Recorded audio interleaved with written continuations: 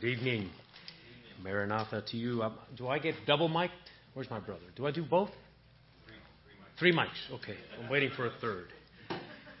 Okay. I gave you a chance to leave, and that you did. But you came back for more. I'm not sure I would have done that. Join me, if you would, in the Old Testament, Old Testament book by the book named Daniel, please, real fast. And then we'll go to something new. We'll go to something old first. There's always something cool about the old. So if you're in Daniel chapter 5, I just want to read again for those that were not here this morning. Just a couple verses, and then we're going to jump over to John chapter 8. By the way, we've had a great time. This is a home away from home. It's like preaching in the backyard. But it's always good to have the challenge to prepare God's Word. And trust me, you talk about someone who's nervous in the preparation of God's Word, it's me. These are tremendous grounds, exciting grounds to go into. But we got to go before the Lord to see the wisdom and the understanding and what He wants us to do. Sometimes He'll send a guy like me to maybe help a little bit. I hope I have been a help. You've been a blessing to me and to my family. We have Daniel chapter 5 just for one second. It says this in verse 1. Belshazzar the king made a great feast to 1,000 of his lords and drank wine before the thousands. Belshazzar, while he tasted the wine, in the moment that he tasted the wine, commanded to bring the golden vessels and the silver vessels which his father Nebuchadnezzar had taken out of the temple, which was in Jerusalem, and the king and his princes, his wives, and his concubines might drink therein. It was time to show a tremendous feast. Bring the best of the best.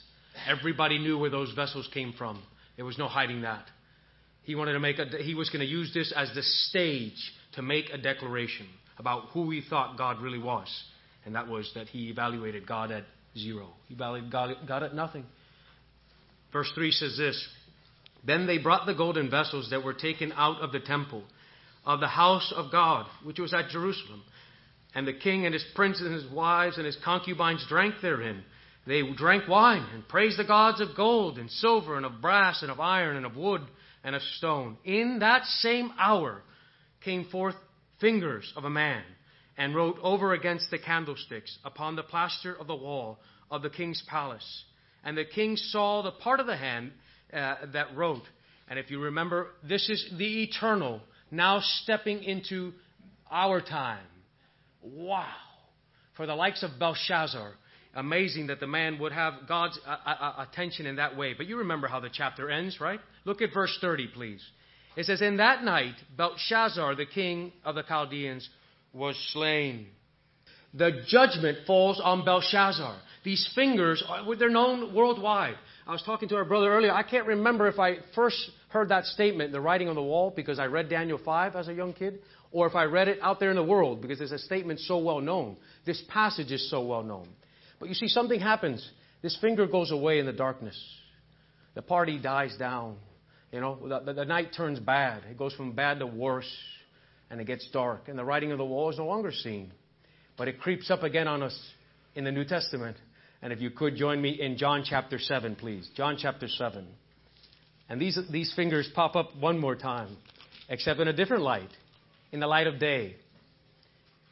And we'll read from 37 because we're going to have a little fun with it. Verse 37 says this. And the last day of the great feast, Jesus stood and cried, saying, if any man thirst, let him come unto me and drink. He was at the last day of the Feast of Booths. I said Feast of Weeks this morning. If you caught my mistake, I apologize. He was at the Feast of Booths. It was the last day. It was a climactic day in that feast. And for this 30-year-old man to stand up and to quote almost the same words of Isaiah 55. Yeah, you talk about an attention getter right there. These men weren't silly men. They were religious men. They were religious, studious men of the Old Testament, and women as well. And so as the Lord Jesus would stand in this amazing feast and would declare these words, their ears were pricked. And look what it goes on to say. He that believeth on me, as the scripture has said, out of his belly shall flow rivers of living water. So similar to Isaiah 55, verses 1 through 3. But this spake he of the Spirit, which they that believe on him should receive. For the Holy Ghost was not yet given, had not yet descended on man, because that Jesus was not yet glorified. This is their response. And this is what we call the Bible being absolutely real. See, because when you came to the knowledge of the Lord Jesus Christ, it might have been a simple decision for you. You might have just heard the gospel. For God so loved the world that He gave His only begotten Son. And that's all you needed to hear. And you were good. You were sold on that. And praise the Lord for that simplicity of the gospel. However, there are many that come out and they say, no, I have questions. I have these reservations. Is God big enough? Can He answer these hard Bible questions? You see, because like our brother mentioned in prayer, we can't physically turn our eyes on the Lord Jesus. That's a tremendous difficulty for a lot of the world. Because what they know, they usually can correlate with what they can touch and what they can see and what they can smell, unfortunately at times, and what they can handle. But when you come to God, you're asking a lot of mankind when they can't do any of that. So there are many that sit in their chairs and they say, well, I'd like to believe, but I have some questions. Look at the grace of the Lord Jesus Christ. As He, in His earthly ministry, the man was busy. But when He came down to taking time to those who He'd already knew the outcome, He already knew their frustration, He already knew their reservations. But because in the midst there were some that genuinely did want to believe, He would answer these hard Bible questions. Because the Lord Jesus doesn't want anybody to come in blind faith, because that's unnecessary when it comes to God. The Bible is big enough for that, to put you at ease. This is the difficulty I have. Many of us don't buy a car, maybe a bicycle. Some of the young ones will buy bicycles. They have questions. They want color. How does it ride? How long would it last? Where do I got to put it? You're asking that same mentality to base everything they've ever known and their lifestyle from here on out on something they cannot see. That doesn't come easy. You have to be allowed to ask hard Bible questions, like we say. And God is big enough for that. And the Lord Jesus certainly was big enough for that, because He Himself was God in the flesh. So they got to hear it hot off the press. It says this. Others said, this is what they said. Of a truth, this is a prophet. Verse 41, others said, well, this is the Christ. But some said, shall Christ come out of Galilee? You see the difficulty? They knew Galilee, and they knew this young man. And to see that where both came, it was impossible. The Messiah can't come. If you know your Old Testament, He can't come from Galilee. You can't compromise Scripture when it comes to the Messiah. He has to fulfill Old Testament Scripture, whether you know it, whether you like it or not. The Messiah is responsible. God is responsible to fulfill all that was written of Him. These men could look it up, or scroll it up and down, depending on what kind of a Bible they had. Hath not the Scripture said, and they're right, that Christ cometh from the seed of David, right? He has to be from the seed of David. That's vital. If He's not from the seed of David, I can tell you one thing. He is not the Messiah. They knew that. And so here they are, using their God-given minds to try to put this stuff together, because it didn't come easy. Sometimes many believed, no questions asked. Other times, men wrestled. Oh, they had to wrestle. And it's good, because once you find the answer, there's nobody that's going to shake you. You see? Nobody's going to shake you when you know in whom you have believed. The day you believe something that you cannot defend, you better wait for the day that you can be blown down. You're going to be blown away. It'll happen. Trust me. Especially the young ones. It'll happen. Know in whom you have believed. Some of them put it together. They knew their Old Testament Bibles. Christ has to come from the seed of David, out of the town of Bethlehem, where David was, out of the line of David. Certainly had to be. Look at verse 43. So there was a division among them because of Him. Certainly they knew something special about Him, but they needed to figure it out. Verse 44. And some of them would have taken Him, but no man laid hands on Him. Then came the officers of the chief priests and the Pharisees, and they said unto them, why have ye not brought them? Now you're talking about the religious leaders of the day. Instead of leading God's people, we're now looking to put this man away. He was now taking what was theirs. And in a sense, he was drawing their attention, taking the attention away from them and putting it on himself and on his message. That's a no-go if you're in the business of being a Pharisee. So he sends men out, and he sends these men who really shouldn't have cared any less. They should have just done what they were told. But because the Lord Jesus is who He says He is, these men stopped for a second, gave Him a chance, and they were so confused as to who He was. They came back and they said, well, we never heard anybody speak like this. You don't have to believe me. Look at the verses. Verse 46, the officers answered, had never a man spake like this man. Couldn't make any heads or tail of what he said. Then answered the Pharisees, are ye also deceived? Have any of the rulers of the Pharisees believed? Any of us, have we set the example? Have we believed? And the answer to that would have been, at least at that time, with the exception of Nicodemus, no. None of them have believed, because none of them have given Him a chance. It goes on to say this. But these people who know not the law, remember that. The Pharisees looked at these people like common people who couldn't think for themselves. They don't know the law. They don't know the Scriptures. And then this is what they plan on doing. Look what they do. Nicodemus saith unto them, and Nicodemus steps up, He that came to Jesus by night, being one of them, doth our law judge any man before it hear him, and know that what he doeth? They answered and said unto him, Art thou of Galilee? Search and look, for out of Galilee ariseth no prophet. And every man went on his way. Jesus went unto the Mount of Olives, because it was never done. The Pharisees had now said, these individuals, they don't know the law. They don't know their Old Testament. Let's see what we can do now to corner the Lord Jesus. It's incredible. These individuals ought to have been leading God's people, to help them think about God, to bring up the Old Testament. We were talking about it over lunch. The fear of not knowing God's Word and believing what we don't know. It's a very unhealthy place to be. Yeah? I'd never encourage anybody to do that. You search the Scriptures. That might take some time. That might take a little bit of work. But these things are worth working for. And it's definitely for the likes of yourself and for your family. And early in the morning, he came again to this temple. And this is a magnificent setting because the temple was over 35 acres big. It was a big setting. So if you're going to have the Lord Jesus look a fool, you better do it in the big scene. Because basically, you don't want anybody to miss this. So look what they do. And early in the morning, he came unto the temple, and all the people came unto him. And he sat down and taught them. So he took the position of a rabbi. The man sits down. He begins to teach. Every day, clock in. This is what the Lord Jesus was all about. Taking time with individuals. Teaching them. Who knows how many people he preached to? Who knows how many people he spoke to? But this is what he did on earth. Man didn't go about sleeping or doing anything. He was very busy. I know that you all are busy. And so you can imagine, you can relate with this. You can relate to how the Lord felt.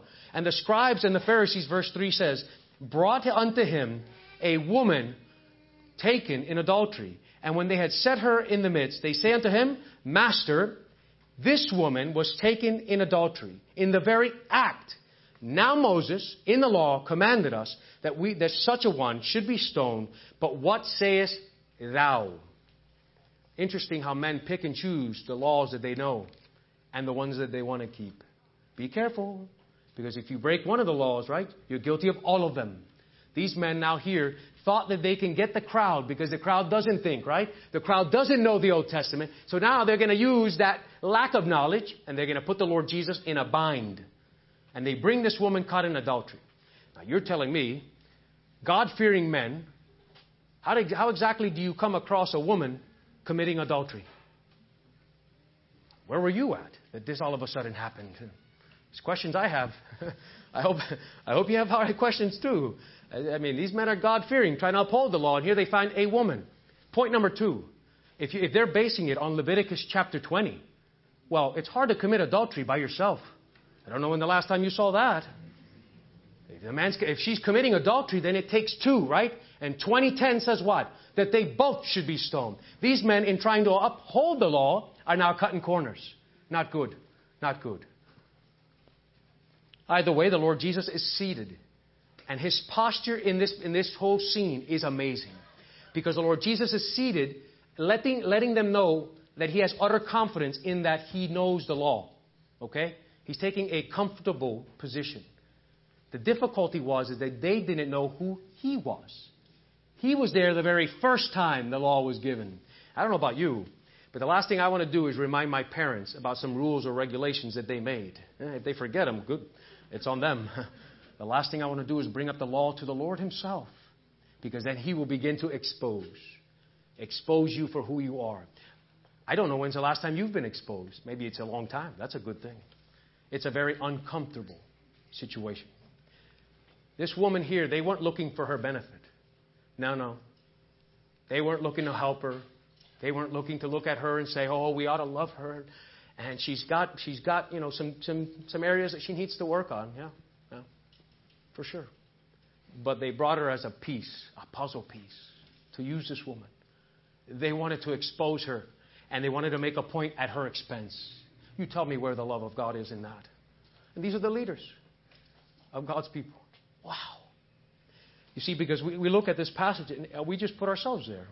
If somebody started putting apart your life And how uncomfortable would it be in this setting, let alone a public setting in which multitudes would be there. And in a culture and in a society that thrives on honor, where if you do something wrong, it's shame on you. Not bad boy or bad girl. Shame on you. It's on honor. And they looked at this woman as a piece. And they threw her before the Lord and said, listen, let me tell you, young man, what we think. Moses in the law says this woman should be stoned. And the Lord Jesus is there looking down the whole time. I want to let you know that he did that quite possibly because he wasn't going to shame that woman any more than she had already been shamed. And look what he does. You see, you got to read this because you got to get to know the Lord Jesus. This is the token right here, the Bible. This is how you get to know him and who he was. I would love to take you to him, but I can't physically. But I can tell you about him. And I've come to know more about him through his word. Look at what it says. Where did I leave off? 6. They said this, tempting him, that they might have to accuse him. But Jesus stooped down with his finger wrote on the ground as though he heard them not. So they wanted to tempt him. You can also translate as test him. Why? Because this is what they did. All right? They cornered the Lord. And they put him in a predicament where there's only 2 answers, A and B. Or at least they thought there was only 2 answers. Well, A, we stoned the woman. Well, that was a big no-no. Because the Roman Empire had not allowed the Jews to do that. You couldn't kill anybody. They reserved that right for themselves. So if the Lord Jesus had done or proposed to do that, he would have been arrested and would have been taken away. If he compromises the law and says, don't stone this woman, what do you think they would have said? Oh, this man doesn't care about the law. Can't be the Messiah. Can't be from above. He compromises the law of Moses, and they would have written him off altogether. 2 answers. That's the only 2 he can give. The only problem was, again, they failed to see who he really was. He was God. He was God incarnate. And look how he sits there comfortably, knowing the law. Look at verse 7. So they continued asking him. So that means that they looked at him, and they got frustrated with him. They wanted answers, and he wasn't giving it to them. You ever been there? You're almost kicking there. Come on, give me some answers, And later on, they do it in the book of Mark. They almost tell us, now tell us, young man, are you the Son of God? They basically are holding him and saying, are you the Son of God? Just tell us clearly. And he wouldn't answer them. Beautiful patience the Lord shows with these men. The fact that he longs to be with men like that and women like that. If you ever think you're good, just remember where you sat the day before you were saved. You were just like that. Kicking and fighting the entire way. My goodness. And the Lord wanted to have relationship with you. Wonderful Savior you have. Trust me. It says this, so they continued to ask him, and he lifted up himself and said to them, and look at this, he that is without sin among you, let him first cast a stone at her. And I know you've heard it before, but look at how he phrases it. That's beautiful. That who is a sin among you, not among us, because then he would have had to stone them. Among you. And then he says this, and again he stooped down and wrote on the ground. These men now, instead of exposing this woman, were in the most uncomfortable situation. The light had turned now to them, and they were exposed. You see, because in a society where they knew the Old Testament and they knew who they were, it was impossible for them to say that they were sinless. For they knew each other. It'd be ridiculous. It'd be ridiculous to do it in this room. Imagine in a big setting where people would say, no, I know this person. How dare you? Shame on you, they would say. And so the Lord Jesus now exposes them. But look at his posture again. He stoops down to write. Okay? Everybody always focuses on what was he? What did he write? What did he write? What did he write? I want to know. That's a question. I sat over lunch with good friends of mine. And we talked about all the long list of questions I want to ask the Lord. Can't wait to see him. I hope you do too. The weather in heaven is going to be nice to talk about for a whole 5 minutes. But after that, you better be prepared. Because I got questions. One of the questions I'd love to ask him is, what did you write? You see, because even true to the law or the rules and regulations of the day, you couldn't work. A day after any feast, any major feast, was a day of Sabbath. Even writing on a stone tablet would have been wrong. But writing on the sand, where it doesn't leave a permanent mark, is okay. It's okay. And so the Lord Jesus stoops down and he writes on the sand. What did he write? Don't worry about what he writes. Look what he does. His posture, he looks down to write. And these men are now doing the most anguishing thing they can possibly do. They start looking within themselves. And he wasn't about to be adding fuel to that fire. He wasn't going to look at them with shame. He wasn't going to look at them and kind of have, twist the knife type feel. Huh? You guys think you're good? No. He would have no part of that. He knew where these men stood. He knew them better than they knew themselves. Yeah? The only thing is they weren't coming to grips with it. One by one. One by one. Jamal's not here. But they always looked, in this culture, right? They always looked to the old ones first. And so somebody like Jamal would have probably, he would have been the first one gone. And then it would have gone downhill from there. All the younger ones like me would have looked at a man like Jamal. If he's not good, I'm certainly not there. Look what impresses me now more than anything in this. Verse 9. It's incredible because these men were now honest. One by one, they left. From the oldest to the youngest. They knew where they stood before the living God. They knew that they had not held the law. So they do this. And that they which heard it, being convicted on their own conscience, friends, brothers, sisters, friends, the conscience still works. God gave it to us. There's a world out there that has seared that conscience. I agree with you. But there's still a lot of it ticking in some of us tonight that still works. We look at things and we know they're not right. We want them to be right. Who do you think gave you that God-given ability? God Himself. These men they don't know the Bible. They don't need to know cover to cover. They know themselves. And one by one, they leave. The conscience still works. Praise the Lord for that. Romans is in full effect. They went out one by one, beginning the eldest, even unto the last. And Jesus was left alone. And this is what surprises me the most about this passage. And the woman standing in the midst. I want to remind you that she didn't volunteer for this exposure. She didn't actually want to come to this meeting. She came because she was brought to this meeting. And now all of a sudden, her chance to run, and she doesn't do it. Sometimes you've got to leave the woman to do a man's job. She stood there and faced the fire. She realized who she was. And she realized that the one that was there wasn't out to accuse her or for her ill. As a matter of fact, all the attention went from her, now was deflected on him. I think that's utterly beautiful when it comes to characterizing the Lord. Because He doesn't look to put anguish or anything on us. He wants to take it and He wants to put it on Himself. And this woman needed help. She needed somebody to love her and care for her, and she found it in the Lord Jesus, and she wasn't going anywhere. But you see, that could have gone bad for her. Because look at verse 10. When Jesus lifted up himself and saw none but the woman, He said unto her, Woman, where are those who of thine accusers? She still could have been accused, you see. Her life still could have been required of her. But look what the Lord says. Hath no man condemned thee? And she says, No man, Lord. Jesus says unto her, Neither do I condemn thee. Go and sin no more. That is the absolute best news you can possibly hear if you're in this predicament. Exposed before the public. Everybody knows that you were not just doing this, you were caught in the very act. You have no excuse. And now you find one in which will expose you, but not condemn you. He tells the woman, don't sin anymore. He doesn't condone her lifestyle. He clearly says, don't sin anymore. How does He do that? Okay? I'm going to let you in on a little secret.